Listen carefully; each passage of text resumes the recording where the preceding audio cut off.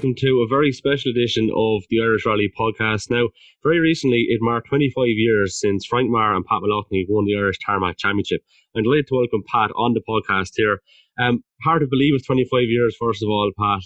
Hope you're keeping well in these kind of unprecedented times. But yeah, I think it was your own Conor that shared a few images there recently, and obviously it had been on the brain down to this year that it was 25 years, but God, it's hard to imagine.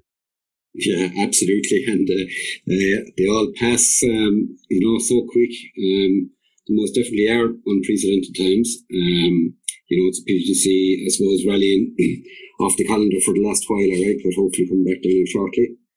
And Conor, my young fella, who is 25, and who was just born before in the year before the fantastic year that we had. He keeps good tabs on things, all right, and is a big fan of Frank and everything else that went before it. So it's very nice to see him posting those memorable pictures of the day, and he got a very good response to it. He did indeed, yeah. And look, it prompted me to get in touch with you because I was like, right, we got to make this happen. Because it was so special, and Frank meant so much to so many people as well. Talk to me kind of about how you got to know Frank initially. So for Frank, go back.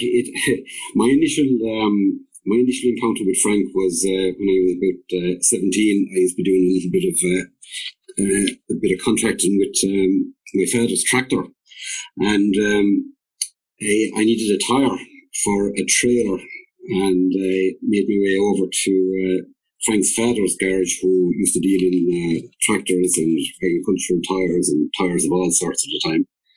And ran into the bowl Frank, who I suppose charged me double price for the tire, and that was really went into that was unnoticed because in the corner of the shed was a put together Mark II Escort, where the conversation went, and we struck up a relationship. I suppose at that encounter, and I was born, I suppose, a petrol head and just a car nut in general, and one thing led to another. I'd obviously ran into another of my equal in the car nut division, not in the capability to drive, I can assure you. And from there it morphed. A short while after that, after I left school and moved on to work a bit,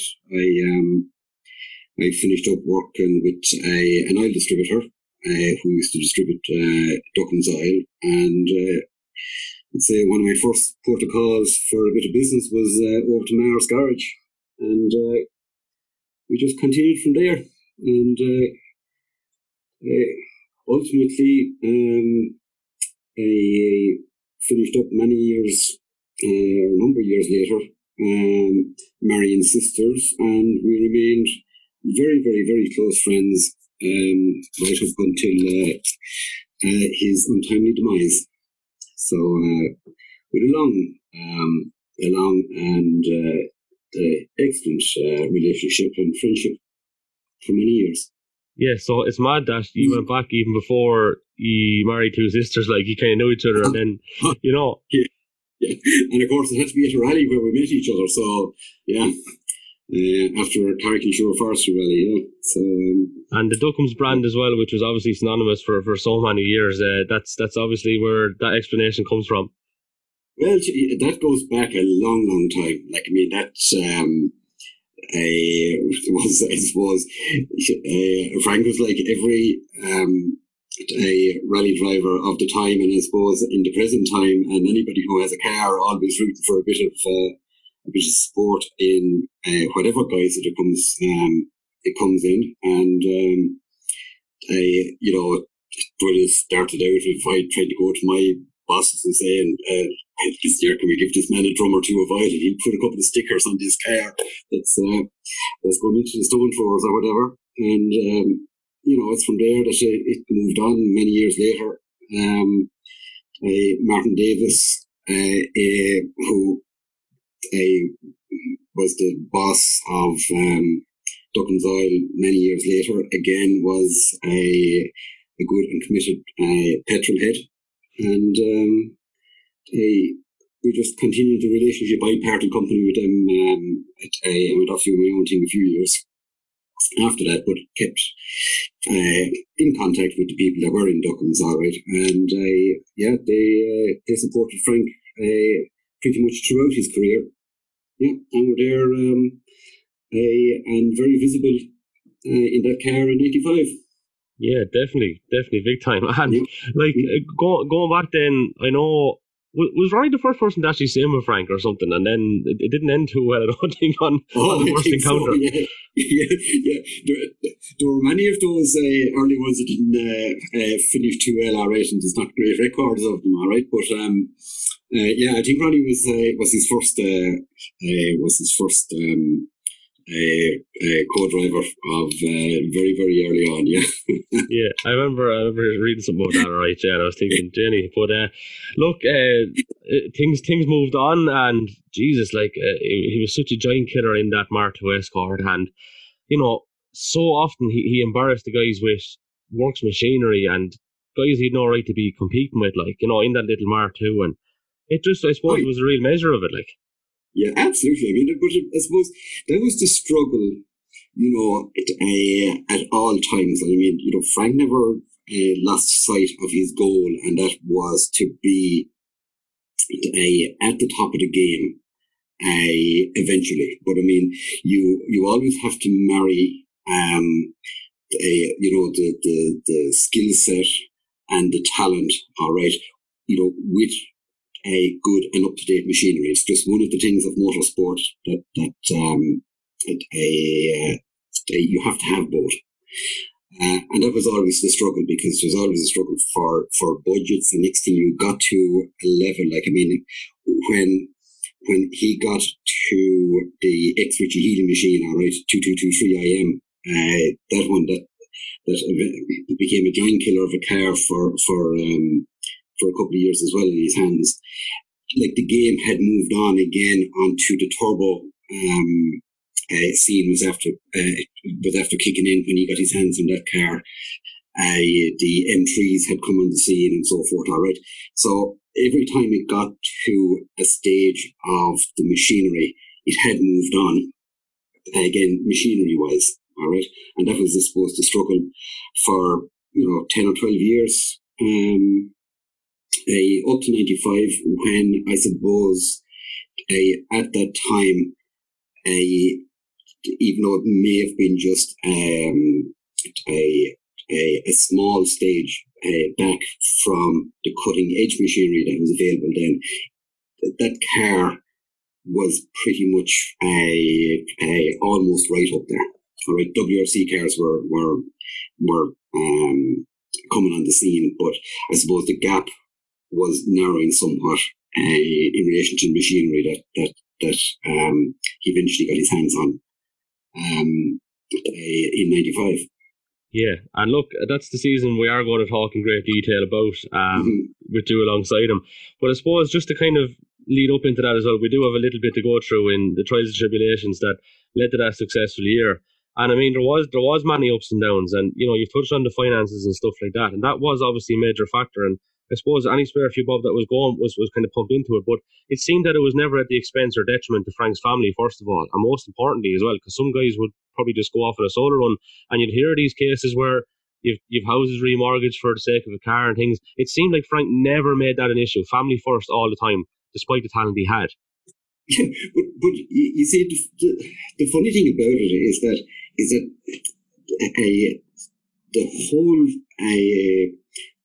rally scene with Frank and everybody associated with it were almost family anyway. All right, yeah. It was fantastic. I mean, the people that worked with him in his garage, all right, everybody was a volunteer. All right, the guys that were even working on the cars at weekends on the rally were working within the garage during the week. All right, at weekends it was voluntary. All right. Like his Tom Gahan Frank's brother-in-law, as you know, which is now today Tarmac Motorsport, all right, who has an absolutely fantastic a support business in rallying. As I said, it's his brother-in-law, all right. I was his brother-in-law. Ronnie, his wife, was just so deep into rallying. His mother and father, his brothers, everybody associated with it. So it was almost a family affair on the support side. So family were always around it, all right. But nobody was left without it. There was never a situation where people went hungry because of rallying, despite the fact that anybody, as you know, who's in it, it is an addictive pastime. It is an addictive sport. The sacrifices were, on weekends, on rallies, it was 6-2 a room, no problem whatsoever. All right. And it was great fun. It was absolutely fantastic fun. God, we had great years. We had, where people just, everybody put their shoulder to the wheel. Everyone was with the cause of enjoyment, and always in the pursuit of being on that top step of the podium, Yeah, he had a right tussle. We mentioned those giant killing things before we go on a little bit further, but he had a right tussle with Mark Lovell at one stage. I think it was in 1990 in a proper works machine, and it was a gasket or something went, wasn't it? Yeah, a gasket went eventually. Yeah. I mean, it was something else. Like, I mean, that was, but the car that Frank had was the ex Richie Healy Mark II. All right, and it was fantastic. That was an X-Works car. It was superb. But of course, the turbo scene had come on at the time. Mark Lovell was a works driver in Galway. Frank knew that patch like the back of his hand. All right, and it was a major embarrassment, I suppose, for Ford to have a works driver or works team, all right, and having their noses wiped by a car at the time. The Healy car would have been 8-9 years old at the time, So, but sure, it was in the right hands. It was. Yeah. Unfortunately, head gasket let go, and I suppose history, for all the wrong reasons for Ford, may have been made. But Lovell went on to win it anyway, unfortunately. With those kind of encounters in that in particular, would they have raised eyebrows, and would people from across the pond have been considering, geez, this guy has a bit about him? Like, was there ever a conversation about that? Because obviously the talent was there, and you look at the caliber of drivers we have now. We have our Craig Breens, we have our Colin Devines. But people talk about Frank as possibly the greatest we ever had, and unfortunately had the drawbacks there that kind of prevented him in pushing on. And we spoke about the money. I don't want to keep harping on about it, but like, it seemed that he had that talent to burst onto that world scene, that he had that little bit about him. Oh, absolutely. And it wouldn't have wanted from a commitment from Frank's a part, and wouldn't have wanted from a professionalism. All right, he would have been the first to admit himself, all right, he should be in the gym a little bit more, and so on and so forth. I mean, it looks like you look at modern drivers, all right, and today's drivers, like, I mean, who their workout regime is every bit as much as the driving. But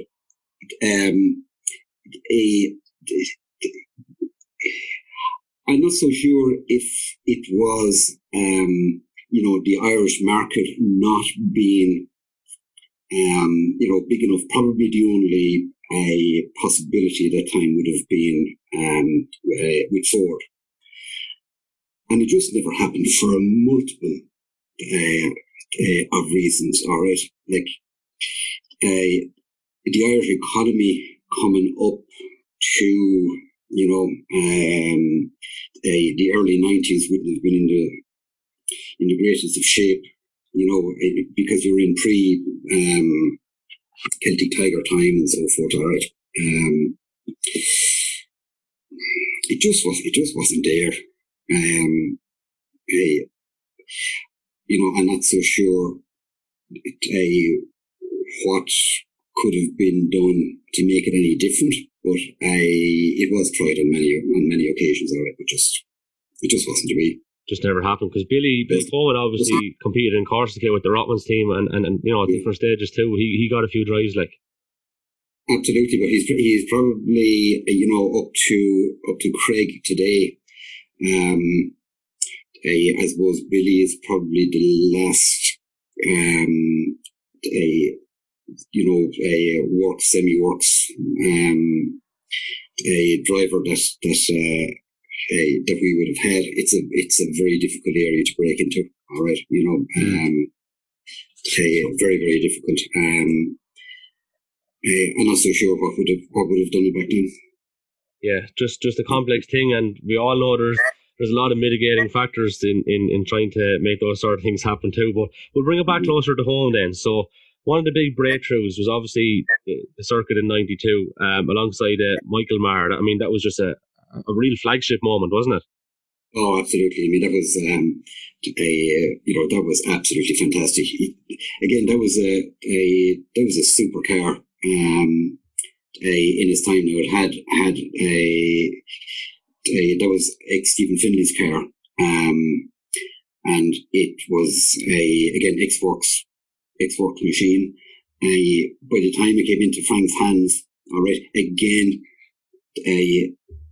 the sport, technical wise, all right, and machinery wise, had moved on considerably, because the 4-wheel drives were coming into vogue, all right. But the '92 circuit was just something to behold. It was fantastic. Like, I mean, that year they had a stage, the Sleeve Them On stage, which is just up at the back of Frank's home place, all right. And the time that he set on it, I just don't have it to hand at the moment, all right. But I think it was Kenny McKinstry that he waited by something like 40 or 50 seconds on that stage alone.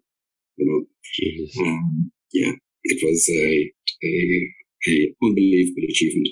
Absolutely. Yeah. So, like, moving on, then there was a couple of setbacks with major accidents in '93 and '94. I think Garrett O'Callaghan might have been signing for both of them. And it wasn't until '94 that you kind of stepped in yourself. Am I right in saying that? Yeah, like I was doing quite a bit of rallying and with other drivers at the time. All right, I mean, I'd been doing notes with Frank for years, up to and at this stage. As a matter of fact, the 3-door Cosworth. We got out from Finley. We did rallied a week or two after that. I think it was a single stage below Carrick-on-Suir, and I did it with Frank. So we had done a few events on and off. We done when the '93 car came in, which was the ex-Brian Bell 4-wheel drive Sapphire. We did a Carrick-on-Suir forestry the week after that came in, because that car was pretty much a forestry spec car, and it was maybe even a bit heavy for a Irish Tarmac rallying, but it was very suitable for the Carrick-on-Suir forestry stages. And unfortunately, that was a car that was totaled in Cork then in that year, in '93. Yeah, that was a very misfortunate accident, but I suppose just one of those things. He was very lucky to kind of come away. The two guys were very lucky. I think that was a big shunt, wasn't it, in particular, that one? It was a massive shunt. The car was totaled in that, and that, I suppose, springboarded into '94, which it was the birth of the S-Work Cosworth. And, a lot of parts were salvaged from the '93 Sapphire, all right, to start that car, all right, and that was being built. I mean, it was very, very fortunate at the time that Tom Gahan was who had been with Smith Auto Developments up to that time, all right, was then making inroads with M Sport, with Malcolm Wilson's outfit at that time, and was able to bring back and apply the knowledge of putting that Escort together, and that was the birth of the 95 car that won. But as you know, unfortunately, that only lasted a few rallies afterwards built, and had another nasty shunt in Killarney in '94. Which was very misfortunate because it was a major setback after achieving the goal of trying to get up to the machinery of the time. Yeah. Mm-hmm. But 94 was I did 4 rallies with Frank in 94. And you were pulling, you were saying you're pulling, the parts were pulled out the Saffer just to try and have, get this show going, and it was a fabulous piece of machinery. Interesting reg plate. Oh, that was a 90 TS, was it? Oh, yeah. Well, a couple of them, I think, was there? Well, it morphed into 90 TS 2723, all right, which was the famous number of that car. But if memory serves me right, it was something strange in Galway when it made its debut in Galway. It had something like a NT F2-46 or something of that nature. Yeah, but, it's funny. I don't remember too many of them going around 1990. Like it had FIA logbook, all right, and it went through scrutiny. Yeah, it was a well-built car. And had all the required parts. Very good. But it was a good car. I mean, it went out there in so it made its debut in Galway in '94, and it had its usual teething problems and what you would with a new piece of machinery. And I think they finished 7th or 8th or somewhere in that rally, and Gareth was with him for that one in Galway. I did the Circuit of Ireland in it, and we finished second. Which was a pretty good result with the car out on its second outing. Now that Circuit of Ireland was the first one where they weren't noticed. So we were running on pre-prepared Patterson notes. Oh yeah. Yeah, so I suppose on that basis, your car wouldn't be running on a 10/10, all right. So could have saved it mechanically. Be a little bit more sympathetic with it, but that was a very good result for the second time out. So was that a big tussle with Finlay actually in that one? No, well, there was a tussle with Finlay, all right, but the real tussle with Finlay was the following year, was 95. All right, yeah. No, good God, the 95 one was unbelievable. After 4.5 hours of rallying, 1 second divided us. Yeah, I remember seeing that. It was Jesus. It was that probably brought the living best out of Finlay. I know you guys were absolutely flying it, but Finlay was absolutely Jesus. He was like a man possessed as well, wasn't he?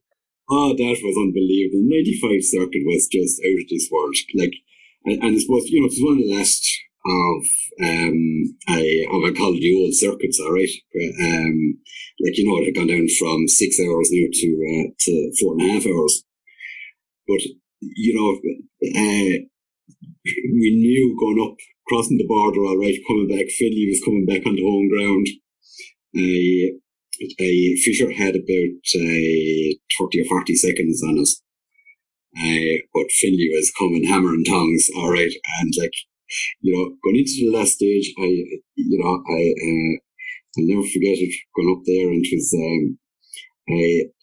up to Finley and Phil Mills, and it was a shake hands, helmets on, strap up, all right, both going for it. And, Frank was in absolutely super form, after coming off winning Galway. Neither of us were going to catch Fisher, obviously, at that stage, but it was a battle royal, absolutely, and 1 second to divide after 4.5 hours of stage times. It's it's something to think about, all right.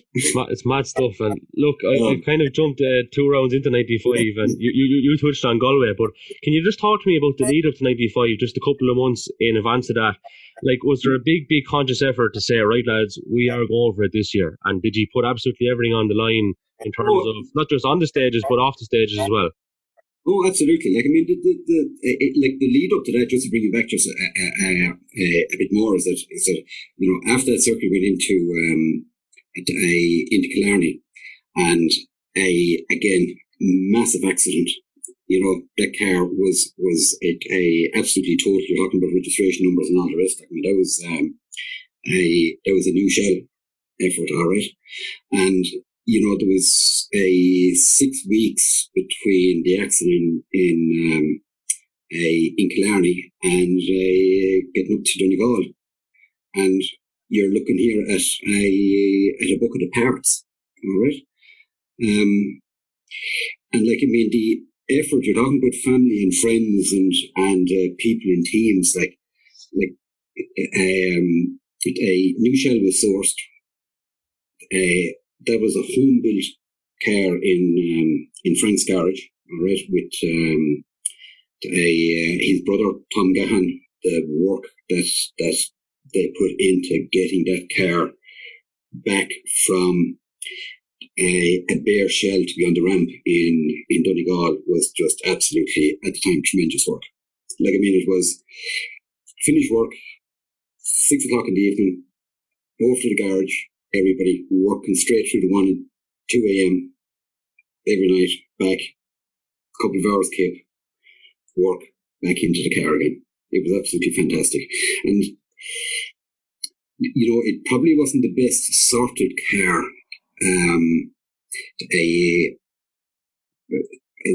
going for the rest of the I suppose 94 season, all right, but it had the makings of when it would be sorted to be right up there, all right. And I suppose the remainder of 94 then was to that season. The year was gone. Went up to Donegal, and just to think, we finished. I'd say we finished back again. I think 6th or 7th. All right, but I did Donegal with Frank after that, and coming off the back of 2 major accidents in 5 rallies, which resulted in 2 full rebuilds. That was kind of the turning point, I think, where I said, right, we'll use the rest of this year, get this car sorted out, all right, and have a mighty crack at 95, and try and get the car up to as close as possible the current spec for 95. Yeah, the confidence is something obviously that would have been at the forefront at this point, because he was trying to get that back after those 2 big shunts, like, and maybe the chances weren't taken that he would have took before, but then all of a sudden heading into 95, that's after coming back to him. Yeah, well, you see, like, I suppose there's I don't know whether I had self-appointed myself or Frank had appointed me or whatever the thing was, but we were very, very close and very and trusted each other enormously, both in cars, for the limited amount of cars that we'd done. But we'd done a lot of recce's. We had done international rallies together at that time. And it was from my perspective, it was something that confidence, had to be built back up. And there's no point anybody who drives a car in rallying on the limit, they just have to have total confidence in what they're doing in their car, with the people who are around them, who are preparing the car, the person who's in the car with them. All right, and it was, I suppose, a process to try and build and put all those pieces together in preparation for and get some results, get used to that car, all right, and have a mighty crack at 95. Yeah, and did you feel, obviously, that it was paramount then that you were the man to be there with him, knowing that you had that trust and that relationship, that, and when I doubled it up by asking, did he know in his own heart of hearts then as well that this is what needed to happen, because he trusted you so much, the feeling was mutual, and he made, you made him feel probably a bit more at ease and obviously on it as well. Yeah, well, Kevin, it's probably one of those things that just clicked. Like we went from Donegal, and just thinking did we do Ulster in '94? I think we did Ulster. We did no, we skipped Ulster. We went to the Isle of Man, all right, which, as you and everybody knows, like the Manx is just so fast. It's it's unbelievable. We didn't get a great result out of it, but we finished it, and I suppose we built up that confidence on the fast lanes of on the Manx. It's either going to work or it's not, and it was obvious to both of us that it was going to work, that we were going to be committed to it. So let's try and put a program together. Let's try and get the car together. Let's get as much sponsorship and support. Let's get as much support from a Ford and M Sport and everything technically and mechanically that Tom Gahan was bringing to the team. Like it just, I suppose, things clicked, Yeah, and all those little variables came together: the sponsorship, the partnership with the two of you, and obviously the pace came back, and these were all big factors, no doubt, in '95. Yeah, absolutely. And he got the car well sorted. We did quite a bit of testing in Newcastle.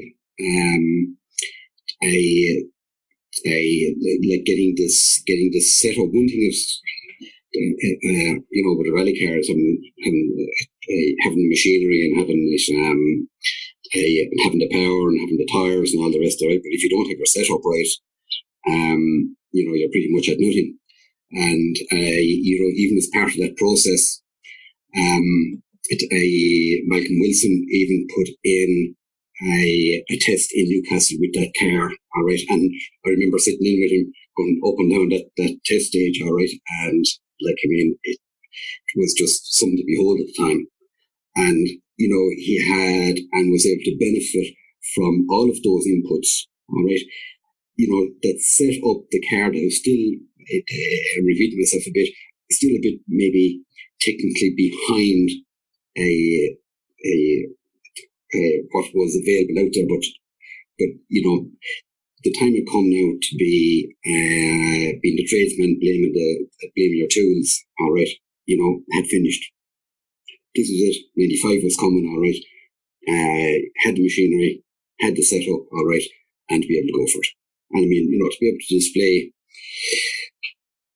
the skills and the talent, was something to behold. And it worked out absolutely fantastically.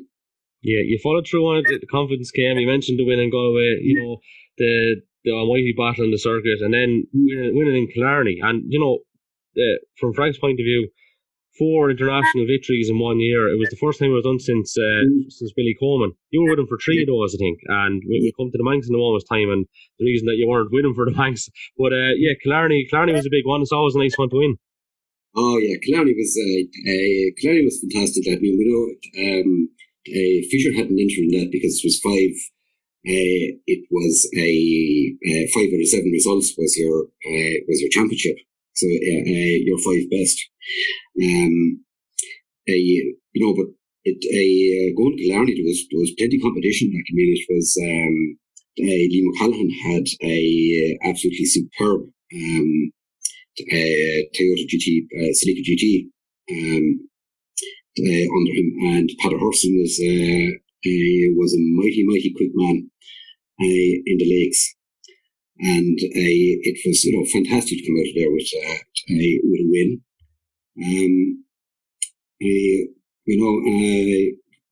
For Frank to win, he'd done Killarney so many times, and to win it was he was just putting the season together very, very nicely. Yeah. Third in Donegal. Third in Donegal. I suppose it could have been. It's probably as good as what could have been wished for. All right. I don't think there's any shame to be finishing third behind Fisher and Cullen in Donegal. With a very good run there, still leading the championship. Going into Ulster after that, because Donegal is a very, very good run. And everything was looking nice and rosy. And Ulster got a bit hairy. Then Ulster, it's just one of those things. Everybody has encountered it. To put in a good stage, everything has to happen pretty perfectly, and we just had bad tires in bad weather on the wrong, all the wrong things at the wrong time, and it was just a simple slide off over a very, very gradual ditch. There wasn't a whole pile of damage done, but the damage was done, I suppose, in that it was a non-finish and a result that we didn't want with the program that we had set out, because it was now after throwing a big spanner into the works for our planned season, right? And that plan was pretty much not to go to the island if at all possible. But now it pretty much was a case of having to, because Bertie was after getting a full bag of pints out of Ulster. He had his win in the circuit, and we had a Galway in the Lakes. Right, so I think talk me through this Manx story now, because obviously I know you weren't winning for this, but a lot of things had to happen in order to even be there, I believe. Yeah, it's because the Manx wasn't on the cards.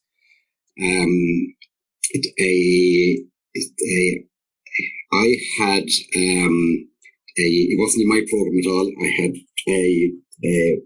work, commitments, family commitments, all sorts of things. Frank had as well. Is that where we go? He said, I suppose at the last minute, he just had to go. Had to do it. Michal Maher, who was very, very, very capable a navigator, and who had done numerous rallies with Frank in the past, was seconded in for the rally, and a first stage into it, he clips a curb gets a puncture and finishes the stage. I think something crazy like 40 or 50 seconds behind the pack on the first stage. And reeled it all back then to win it. And reeled it all back, all right, in the most spectacular fashion. To register a most historic win, over Gwyneth Evans, Yeah, all the 4-2 guys were out, and something happened Bertie near the end as well, didn't it? Or was it? Yeah, Bertie. I think it was a gearbox going through. He got a packet of revs and a no go forward somewhere. Yeah, so, geez, that was, I think he was the first Southern Irishman to actually win the Manx. That's right, yeah. Yeah, against all the odds, like. Against all the odds. Despite the fact I wasn't in there with him, I did a puddle notes for him, and I finished up getting there, I think, about half an hour before the start of the first stage. And I was waiting for him at the end of the first one, all right, and to come off, and the left wing of the car, all right, flopping around the place, all right, with a tire toward the shreds on it wasn't a pretty sight, and but he pulled it all back like, it was absolutely monumental. I wasn't even supposed to be there, like. And I wasn't supposed to be there, and to be there on the finish line, all right, popping it in Douglas was absolutely fantastic. Yeah. So to cap it all off, then you go to Cork and win that. You were back alongside him for it, and that was the championship then. So back from there, well, effectively he had because of Fisher's non-finish in the Manx. All right, Frank had the Drivers' Championship, but because I didn't have any points from the Manx, I needed a bag of them out of Cork for the Navigators Championship, all right, and it wasn't the program to do it. Frank's fans, sponsors, everybody were just absolutely over the moon, all right, and to have them going down to Cork, to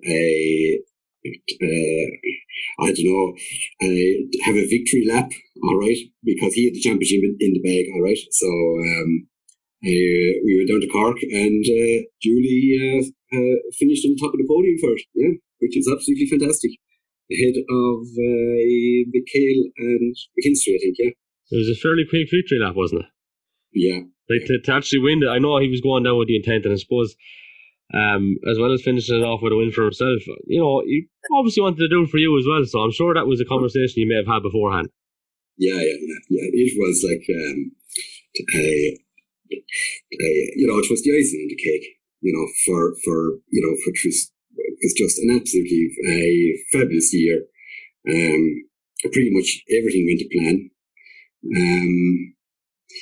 Except for the little incident both in Ulster in the second stage, but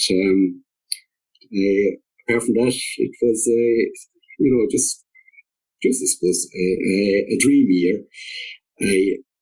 Frank had put on display those skills and talents that I spoke about earlier. He had beaten, formidable opposition in formidable machinery, and I think he took his rightful place in Irish rallying history that year. Yeah? He did indeed. I'm sure that was a memorable winter. Oh, it was also one where I had convinced him to take a sabbatical because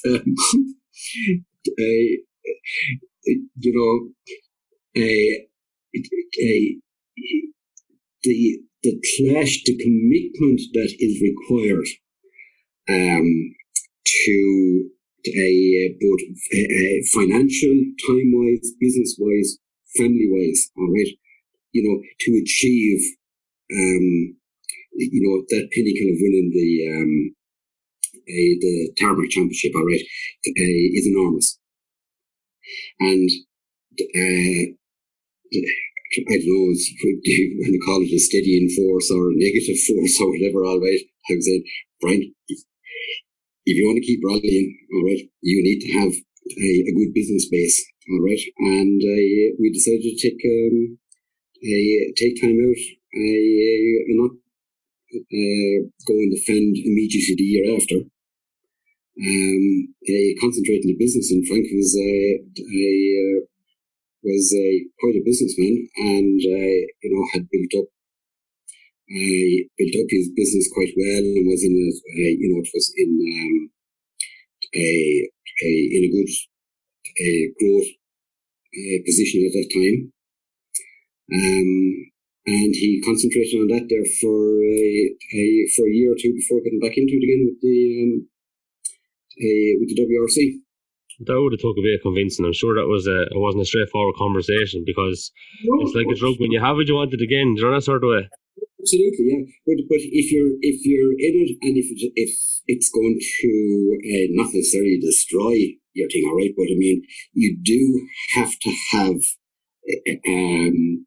the sum of all those parts, all right, that I spoke about earlier to make it work, all right. And you can't split yourself in two. Like in 95, I think we gave, something like I think it was 28 or 29 weekends away between recce, rallying, and testing. So, and when you're trying to run and grow a small business at the time, all right, in parallel with that, it's very, very difficult. And they're just the weekends. Like, I mean, every night, rallying, you just slept at, lived rallying, but I mean, that's part and parcel of it. Yeah, that was the joys of it. But yeah, look, it took serious discipline and selflessness as opposed to selfishness to actually take that on board and to step away. And then when he did come back, Jesus, I remember. Go on, yeah. Sorry to repeat something, but going back then into 96, all right, with the 95 winning car, the game had moved on again. Yeah. You're now going into a WRC territory, okay? So there was no point in campaigning the 95 car, the 95 winning car, to try and defend that title. Mm-hmm. All right? It did have to move up to the next stage, all right? And that next stage,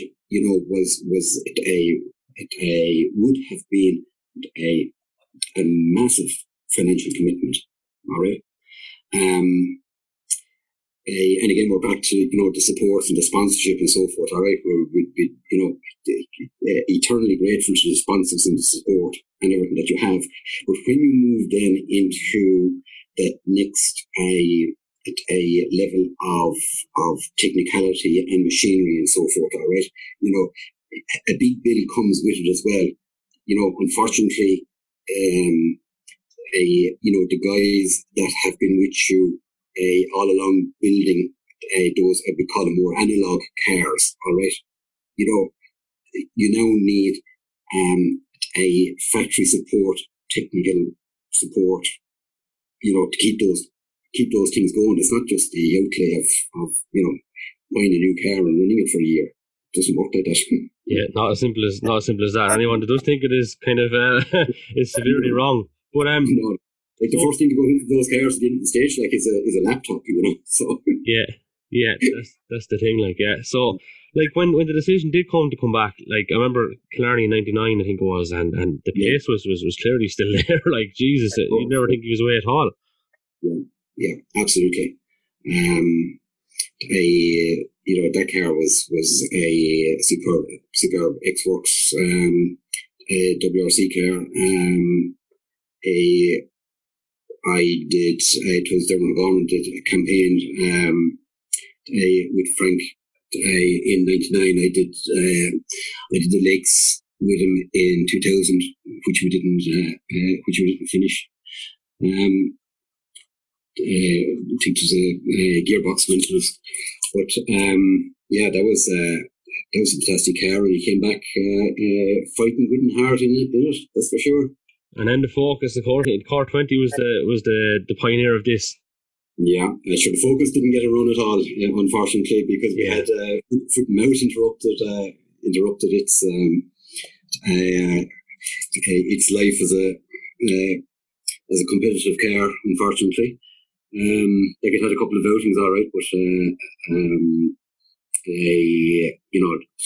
that car had absolutely tremendous potential, and I've absolutely no doubt that we're at the infancy there of the Celtic Tiger years, all right.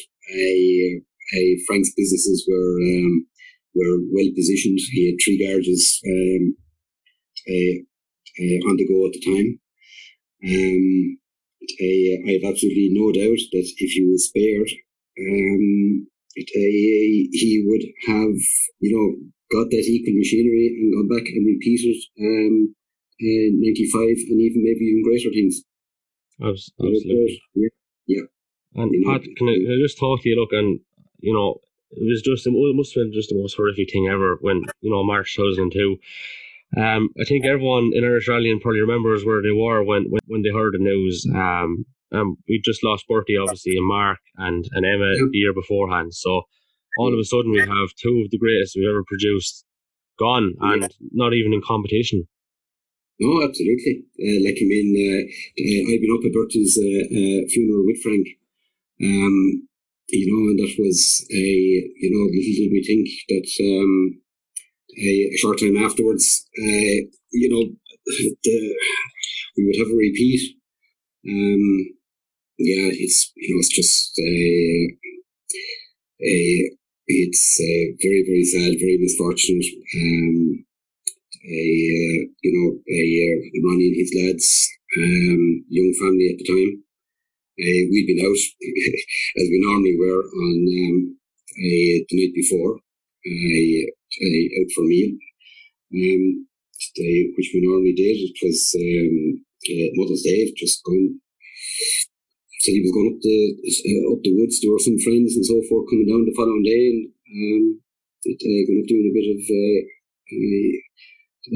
of practice, bit of fun, and the rest is history. Very, very, very misfortunate to have him taken from us at the time. And from his wife and young family, which were, what more can I say? Yeah, well, the legacy lives on, and I know you said at the time you never felt as safe in a car as you did with him. You felt safer in a rally car with him than you did in a road car. Your quote is saying. Yeah, without a shadow of a doubt. Yeah, it was. I suppose it's something, Kevin, that you have to, you have to experience to appreciate. All right, and that is, the control.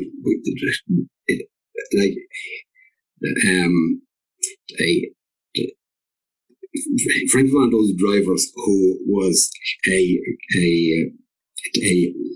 never out of control.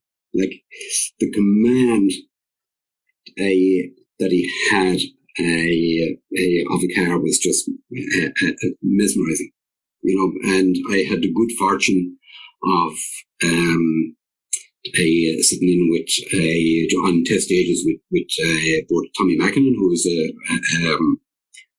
world champion, and with Malcolm Wilson, who was at the top of his game, or coming off it at the time. That I did a few test stages with him, and Frank was right up there,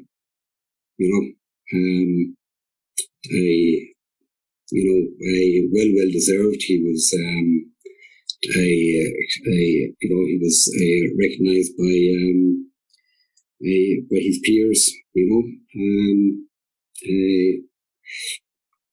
superb. Yeah, what more can I say? Just a unique talent. He always claimed that it would either be rallying or golf. I can assure you, I've played a couple of rounds of golf with him. He was way better off to stick with the rallying. and some he was quite a good golfer as well. If you just look at it, yeah. Yeah, I was, but very, very few golfers make it. Yeah. Jesus, Pat. I mean, look, just to finish up on it, so many people, would envy your position of having had the opportunity to sit in one of the greatest that we've ever produced. And look, that's something you've already touched on that is close to your heart. It's something you'll cherish forever. And isn't that just great to be able to say that you sat beside this man and won a championship with him in 1995? Something that nobody will ever be able to say apart from you. Oh, absolutely. Yeah, it was an honour then. It's an honour today. I suppose as I said to Conor just a couple of days ago that it's times like this when you just recognise maybe how monumental that it was, the struggles. Like, I mean, it was gas. I was thinking, Frank was always a great man for, trying to have a little bit of sponsorship in every direction that he could, if there were portals like, GoFundMe and so forth available back then, he would have been overrun with funds because of the fan base that he had.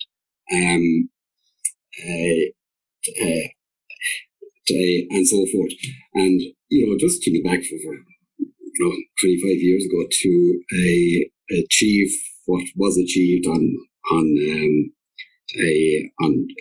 effectively a shoestring, and the commitment that was given from every quarter. Like, I mean, the people that surrounded him were just absolutely fantastic. The people that used to volunteer every weekend, his wife Ronnie and family, how his mother and father used to attend every. They were standing on every ditch, on every stage. It was fantastic. The people around him there. I mean, I'm repeating it again there. Tom Gahan has gone on to run, the most fantastic cars in the world. All right. When Craig, he was there for Craig with all of his good results. All right, getting up onto getting into the world stage, and the technical and mechanical ability and knowledge that he brought to that team, like, it's just absolutely fantastic. Pat, it's been an absolute pleasure to talk to you for the last hour or so, and to go down through all these stories. I've really, really enjoyed it, and thanks for, telling us the exact ins and outs of it, how honest you've been in the past hour, and you can sense the emotion from every aspect of what we touched on. So honestly, I just have to say thanks so much for coming on the Irish Rally podcast. It's a pleasure to hear those stories. Thanks, Kevin.